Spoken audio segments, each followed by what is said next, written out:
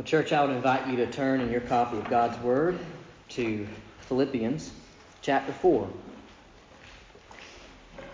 As we draw to a close in the book of Philippians, we have one more sermon, as I mentioned, after this one, and we will be finished with the book. I'm just reflecting on all of the things that we've learned and been able to observe. I've attempted to provide these simple tools, the Trenton family guides that you're able to get through email. We also have some here if you'd like to grab one on the way out at each offering plate. But I'm just reminded that it would be possible for our kids to have like a memorable phrase from each sermon that we've gone through. And so hopefully these things have been a helpful tool. Today we're looking at a passage of Scripture that's incredibly practical. Just as last week's passage was. Today we read Philippians 4, 8 and 9. I want to ask you to read along with me. Philippians chapter 4, verses 8 and 9. Finally, brothers, whatever is true, whatever is honorable, whatever is just, whatever is pure, whatever is lovely, whatever is commendable, if there is any excellence, if there is anything worthy of praise, think about these things. And what you have learned and have received and have heard and seen in me, practice these things, and the God of peace will be with you. This is an incredibly interesting way to phrase things, because remember what Paul said last week when he said, take your worries and your fears to God, and the peace of God will be with you.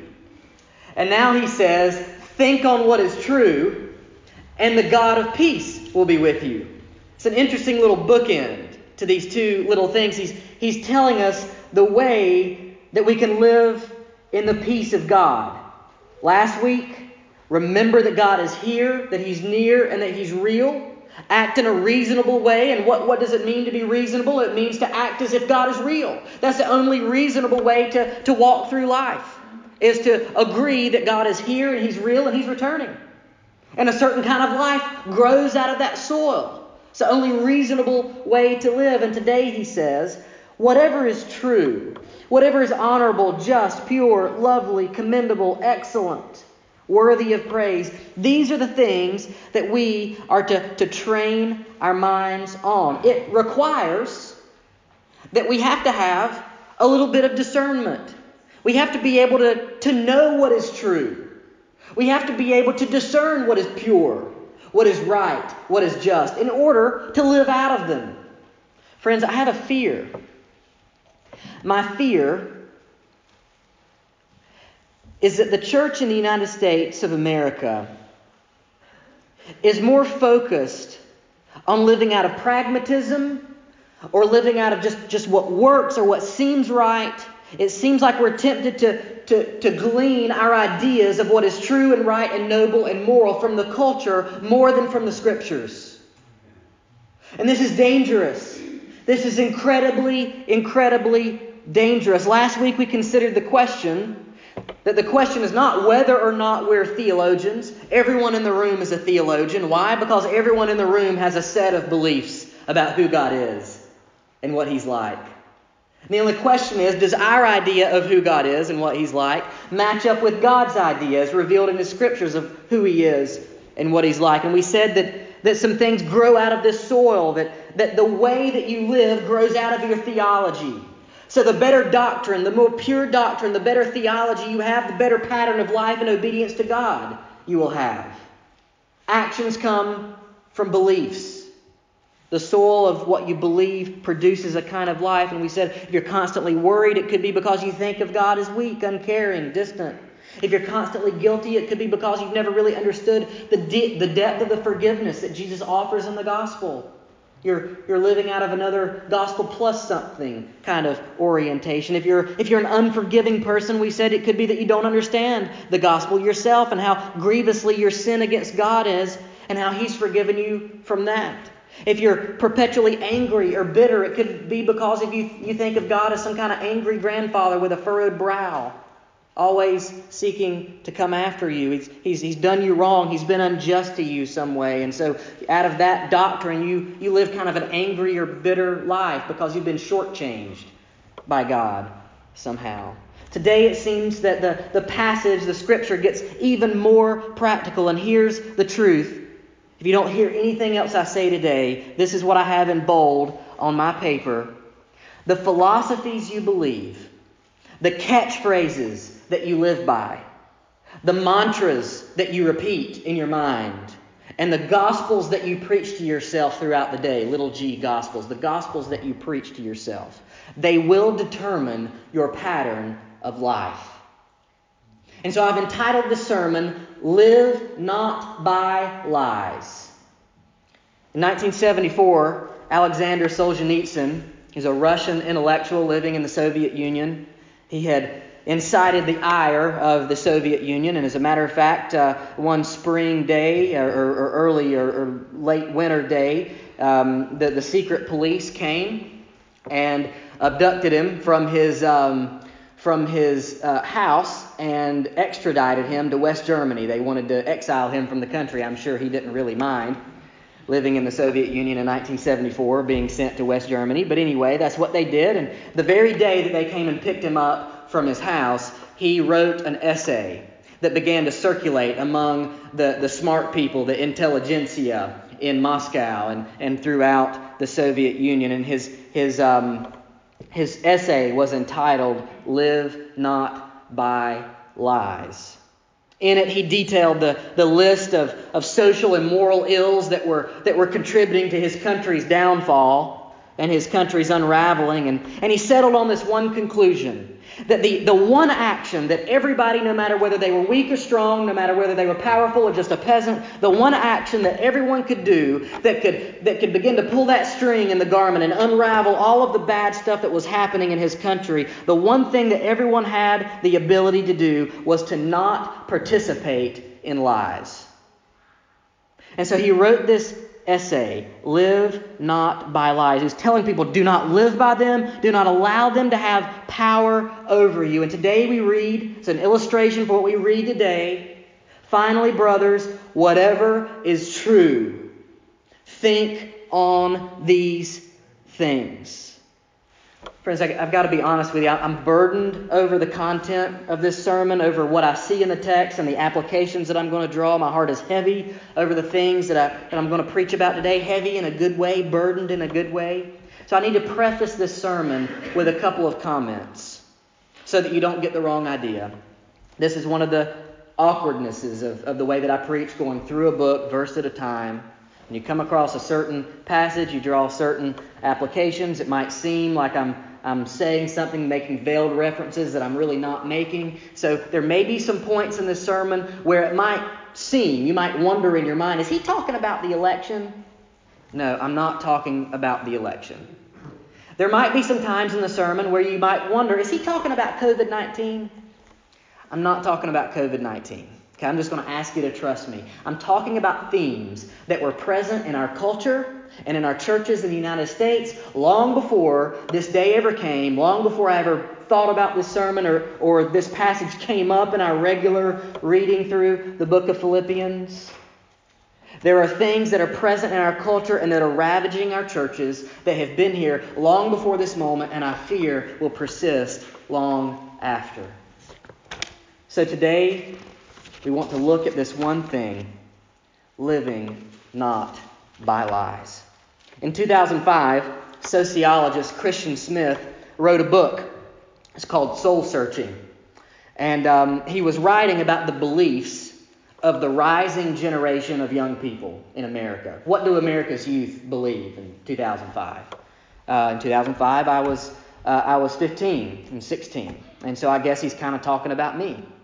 And I guess he's kind of talking about my generation. I hope he's not talking about me, but certainly my generation.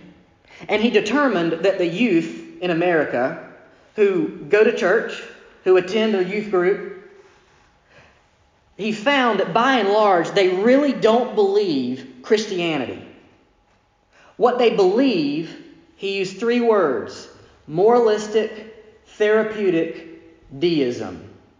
Okay, those are 3 big words. I'm going to break them down. But he said basically the rising generation in America doesn't believe Christianity. They believe moralistic, therapeutic deism. Well, what is deism? It's a general belief in a God. Kind of the store brand God. He's kind of distant. He doesn't reveal himself. There's nothing you can really know about him. And he certainly doesn't make any demands on your life. He's just kind of God out there. And we get to kind of project onto him whatever we want to. We get to think of him however we like to. He hasn't spoken. He's left us in the dark. He's distant. He's put us here. We don't really know who he is. Deism. Moralistic. Moralistic is just a general belief that we ought to be good people. And the catch is we get to define what is good. Because this deistic God who's far away, because he hasn't really spoken, because he's kind of left us in the dark, we get to determine what is good because he hasn't spoken. He hasn't told us what's good, and he's certainly not made any demands on our lives. So moralistic, generally be a good person who generally believes in some generic God somewhere out there. And then therapeutic, the belief that God essentially exists for our happiness and our comfort. Now, I do believe that the gospel brings comfort, don't get me wrong. But this idea that God exists for us, that we're the center of the universe and God kind of revolves around us, is so American that it's almost hard to quantify. It's more American than biblical. And he said this moralistic, therapeutic deism is what's percolating in the hearts of the rising youths in America, and it's taking over what we believe about God. Friends, our culture is secularizing. It's growing more and more accustomed to believing that there is no God. And what I'm afraid of is that the heat is going to be turned up on believers, and that more scrutiny is going to be placed on the orthodox traditional Christian belief in the days and the years and the decades to come. What I'm afraid of is that if we don't have a fortress-grade theology, if we don't have a weapons-grade understanding of how we're going to disciple the next generation, then we will not persevere. Friends, we cannot live by lies. We have to come to the Scriptures, we have to look at them, we have to train our children in what they mean, and we have to live as if it's really real. Or else our children will grow up and they'll see that mom and dad didn't think that it was real enough to make any sacrifices for, so I guess that I don't need to either. Moralistic, therapeutic deism, I'm afraid, is what is ravaging our churches, it's what's ravaging our marriages, and it's what's causing our kids to grow up, leave for college, and determine that they can get the same weak religion somewhere else without having to make the sacrifice. So what do? We return to the gospel. We return to the Scriptures. We look to them so that we may live not by lies. And if we're able to produce this kind of fortress-grade theology, it'll be able to withstand the attacks of the culture and withstand the attacks of the enemy. Here's the reason that I'm talking about these things. I'm trying to make this application from this passage.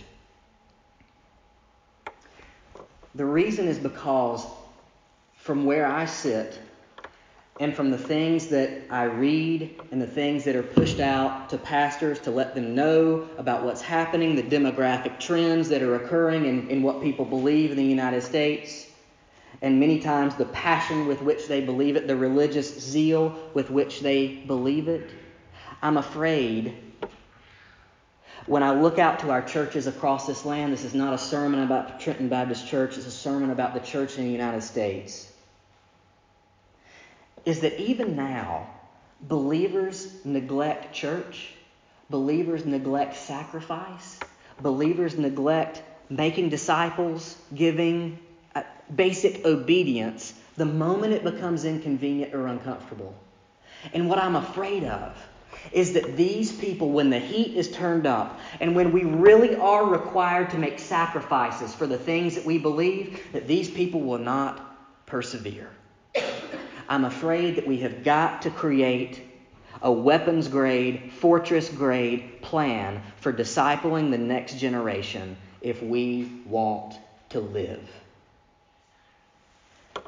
Here's the first point from verse 8. It says this: change your scorecard. I want to read verse 8 one more time just to put it back on our radar. Finally, brothers, whatever is true, whatever is honorable, whatever is just, whatever is pure, whatever is lovely, whatever is commendable, if there is any excellence, if there is anything worthy of praise, think about these things. Friends, we have to change our scorecard. No longer can we allow the mindset of our favorite Netflix documentary to influence how we view our lives and our problems more than we allow the Scriptures to speak into our lives and problems. We have to be able to change our scorecard. 1964, Season 2, or perhaps 1963, Season 2 of the Andy Griffith Show. You might be noticing a pattern in some of my illustrations. There's an episode called The Clubman. In this episode, a friend of Andy's comes to Mayberry and they go hunting. His name is Roger Courtney. And at the end of their little hunting trip, they get back to the sheriff's office and he says to Andy, you ought to come up to Raleigh. I need to make a comment. When you're in Mount Airy, North Carolina, you don't go up to Raleigh. Okay? You go down to Raleigh. It's down east, right? And everything that way is down east. Anyway, I can't believe Andy allowed them to do that in the show. He said, why don't you come up to Raleigh and we'll put you up for membership in our club, the Esquire Club. Maybe you remember this episode. And Andy said, well, that would be fine. And he says to Roger, he said, I do have a deputy, though. It'd be kind of hard for me to take off and go down or go up to Raleigh, go down to Raleigh and not bring him. And the man says, well, if he's your deputy, then that's good enough for me. Why don't you just bring him along and we'll put him up for membership too. And, of course, you can already know what's going to happen. Barney's going to go down there with Andy, and he's going to embarrass the mess out of both of them. And the whole night, it's just one big show of Barney embarrassing himself in front of these really genteel men who have these big jobs and all this stuff. And at one point, Barney so embarrasses himself because these two men are talking about golf. And one of them, Barney asked one of them, he says, whoa, you play golf? How do you play? What do you shoot? He said, I usually shoot in the low 80s.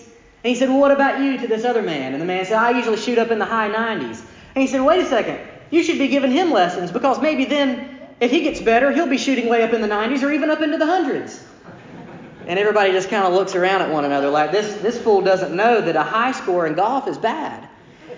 The point is this: if your scorecard is off, if the way that you're evaluating truth, the way you're evaluating your life is twisted, then it's not going to go well for you. Here's the cash value of what I'm saying. We have to be intentional. We have to be intentional about believing truth, about believing the right things about life and God. Why? Because our culture is competing for market share of your brain. The culture is competing for a market share of what you believe and of your value system, about how you view the world. The temptation will be to live by those lies instead of interpreting everything, every problem, every situation through the lens of Christ. And so here are 4 questions I put together just real quickly about how do we weigh out a decision or a belief.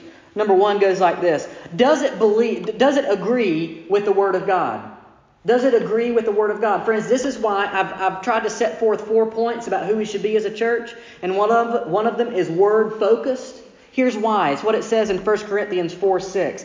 I have applied these things to myself and Apollos for your benefit, brothers, that you may learn by us not to go beyond what is written, that none of you may be puffed up in favor of one against another. Friends, the Word is enough. It's sufficient. Through it, God has granted to us everything that we need for life and godliness. And the Bible says of itself, don't go beyond the Word. Don't go into speculation. There's a reason you call me a preacher and not a speculator. Because all of my speculations and all of my opinions are worth nothing. But the Word of God is what's valuable. The Word of God does the work of God. So does it agree with the Word? Number 2, does it push me toward holiness and obedience? says this in Philippians 1. And it is my prayer that your love may abound more and more with all knowledge and all discernment. Say these words, knowledge, discernment. Why? So that you may approve what is excellent, and so be pure and blameless for the day of Christ. In other words, the point of believing what we believe about God and the gospel and life is so that we can obey Him.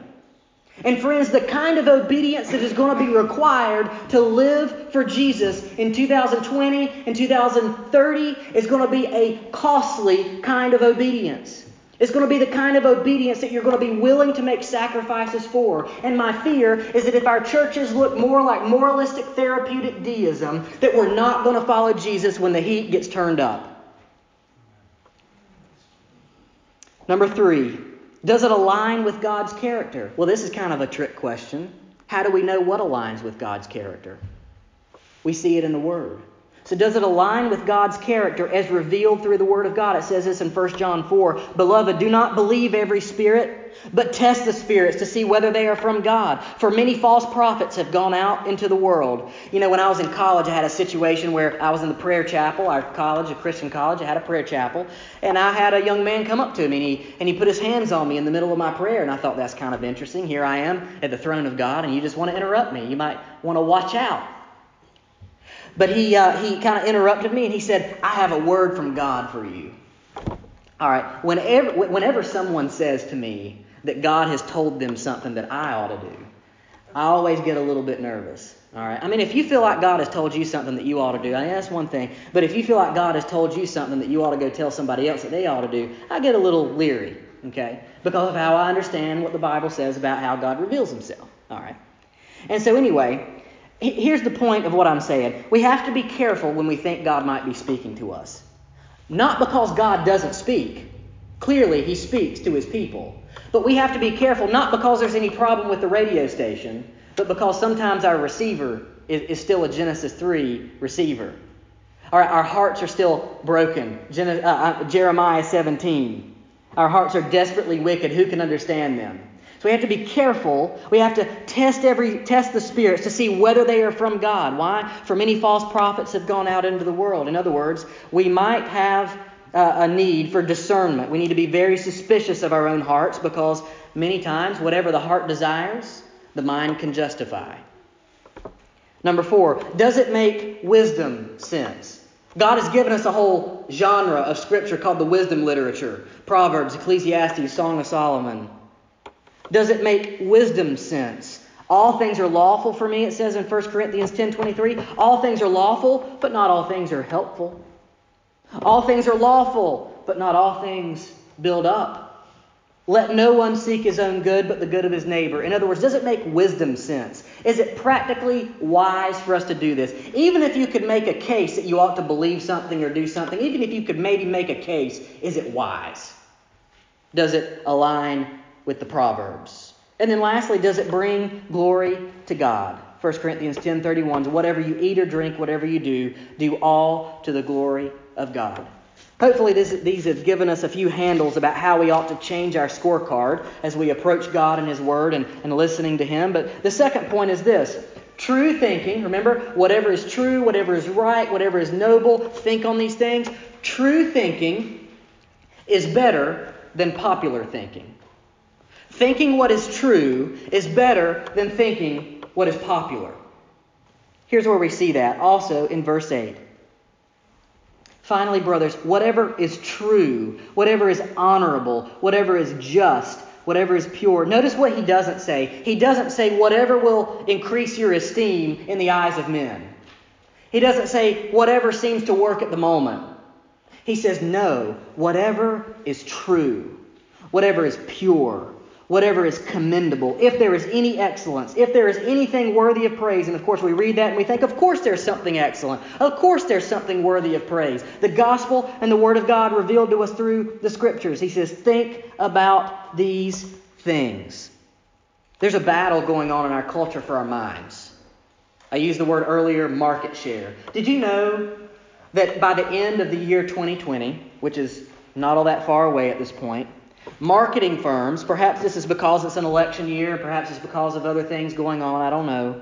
Marketing firms will have spent $390 billion just to gain some access into your brain. They're not simply wanting you to think a certain way. They're wanting you to want certain things. Do you see how nefarious that is? Do you see how sneaky that is? They're desiring to change your will. The culture wants to change what you want, what you think is good, what you think is moral.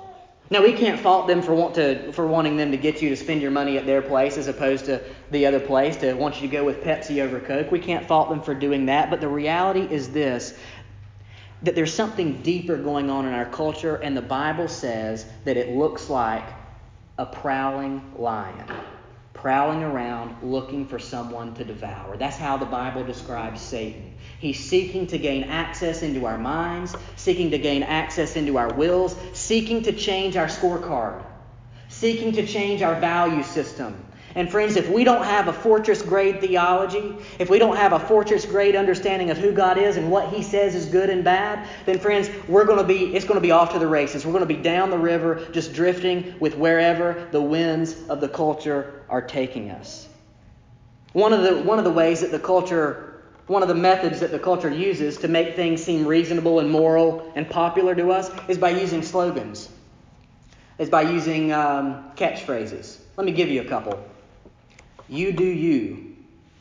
You heard that one? Somebody say, you do you. You know, it's very popular right now. Here's kind of what the essence of this is. Fulfillment can be found by doing whatever you want. Fulfillment can be found by acting on all of your desires. James Taylor, 1976, Shower the People, he says these words. If it feels nice, don't think twice. You do you. You just be who you want to be. You just be. In other words, there's no claim. God has no claim on who you need to be. You just do you. Here's another one. Listen to your heart. Have you ever heard that one? This is basically the plot of every Hallmark Christmas movie. I give Hallmark Christmas movies a hard time because I have to end up watching them all. You know, and they all use the same plot, right? They haven't written a new script in 10 years. You know how it is.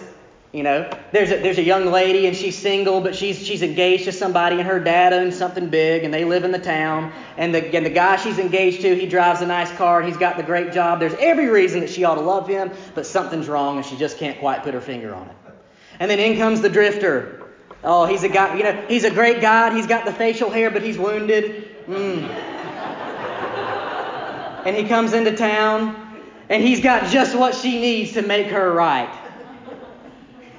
Listen to your heart. Leave the guy with the big corporate corner office downtown in the Porsche and go with the drifter with the facial hair.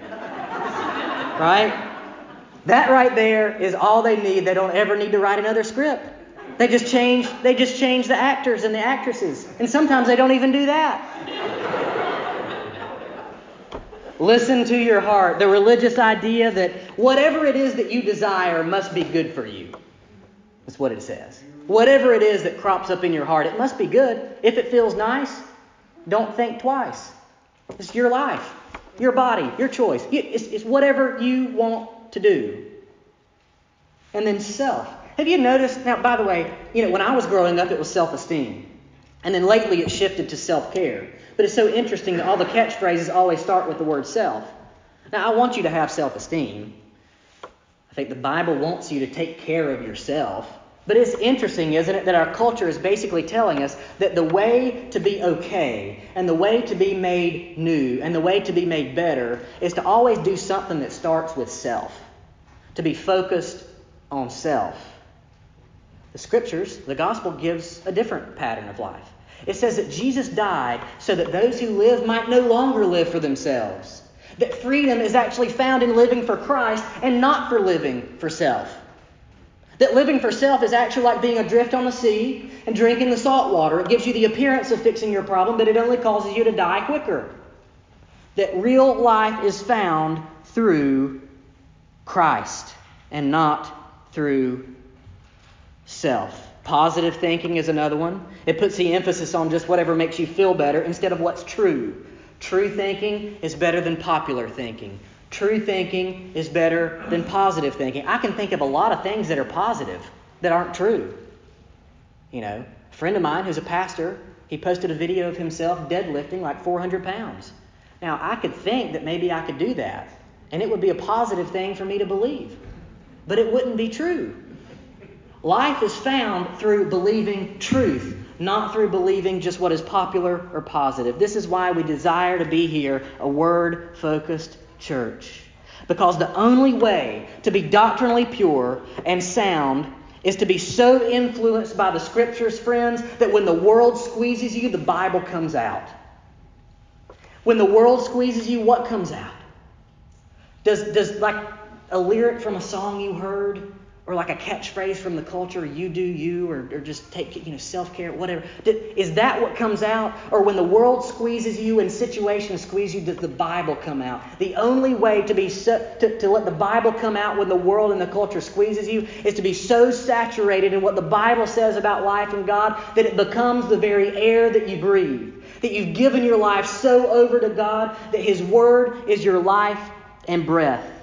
We need to be so saturated in Scripture and in a biblical worldview, because if we aren't, the enemy is going to absolutely tear apart our families, our marriages, our church, and the next generation.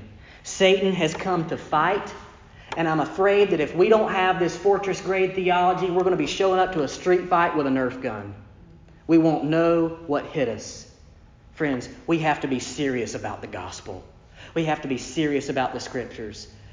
This can't be just something we do on the weekends that makes our conscience feel a little bit better. This is not a moralistic, therapeutic deism thing that we're doing here on Sunday mornings at Trenton Baptist Church.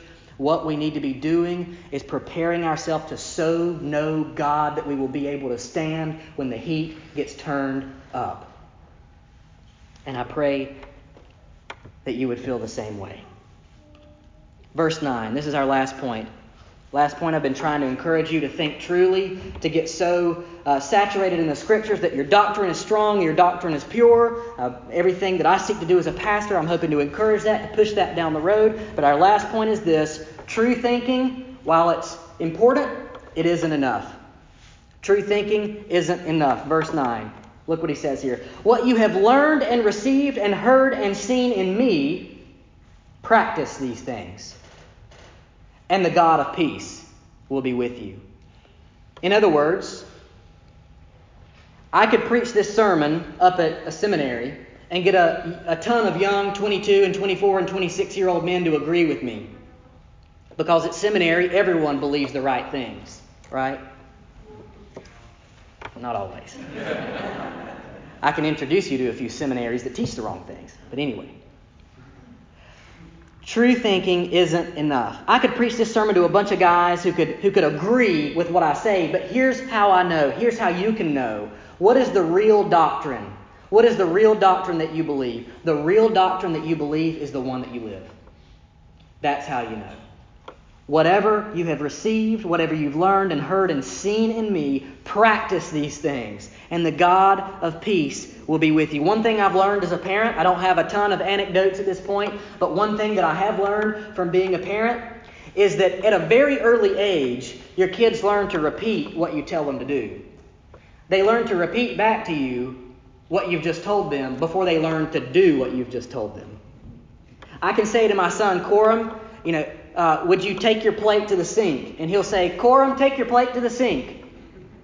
But he doesn't take his plate to the sink. Okay? He can parrot back to me the right doctrine, but he's not living the gospel, right? He's not living the truth that Daddy has given him. So how do you know what you really believe? You know if you really believe the gospel if you act out of it. If your life is formed around it. If your life is cross-shaped instead of U-shaped. That's how we know what we really believe. It's possible to know all the right answers and still be lost. Just ask the Pharisees. Listen to the words of James as I close. Know this, my beloved brothers. Let every person be quick to hear, slow to speak, slow to anger. Why? For the anger of man does not produce the righteousness of God. We're tempted to believe it does. We're tempted to believe that whenever we're angry, God must be on our side. But the anger of man does not produce the righteousness of God. Therefore put away all filthiness and rampant wickedness, and receive with meekness the implanted word, which is able to save your souls. And here it comes in verse 22. But be doers of the word, and not hearers only, deceiving yourselves. For if he is a hearer of the word and not a doer, he's like a man who looks intently at his natural face in the mirror. For he looks at himself and goes away, and at once forgets what he is like. Friends, this is a pattern of life. True thinking and true living. It leads to the life of peace and health. And if we live this way, if we really believe the gospel and live this way, then the God of peace and the peace of God will attend our way in such a way that will give us everything we need to press on when the days get hard. He will be with us. He's promised. So, I would encourage you, press on. Today's sermon in 15 seconds or less, think what is true. To find what is true, go to the Scriptures. And whatever you do, don't stop there. Live out of what is true. And it is only by this, by having a weapons-grade doctrine and a weapons-grade, fortress-grade pattern of life, and a plan for discipling the next generation and doing family discipleship and making things happen on the granular level. It's only through this that we will be able to stand against the sands of our culture that stand as 1 Corinthians calls, 2 Corinthians calls, arguments raised against the knowledge of God. Friends, I pray that we would stand in what is true and live not by lies. Let's pray. God, I thank you for today. I thank you for the attentiveness of our people and their humility to hear this message and to listen to the Scriptures. I pray, Lord, that you, by your Holy Spirit, would purify us and sanctify us. Would you make us who we need to be? I pray that you would even now, in between the pews and in the seats up in the fellowship hall, be planting a seed in the hearts of people who would think to themselves, you know what? I see the danger. I see the problems that our culture is facing. I see the world that my kids are going to grow up in. It's time for me to get serious. What can I do, Pastor Greg? What can we do, church, about being intentional about making disciples of the next generation? How can we shore up our institutions? How can we prepare ourselves to know Jesus so deeply that we're willing to not only be inconvenienced, but to make sacrifices because we look out and nothing is worth Him. No house, no truck, no boat, no job, no vacation, nothing. No retirement, no kind of lifestyle is worth Him and the knowledge of Jesus Christ. I pray that we would be such a church. God, would you do your work in us? And as we respond to you now, help us, God, to respond in the way that you are leading. Pray in the name of Jesus. Amen.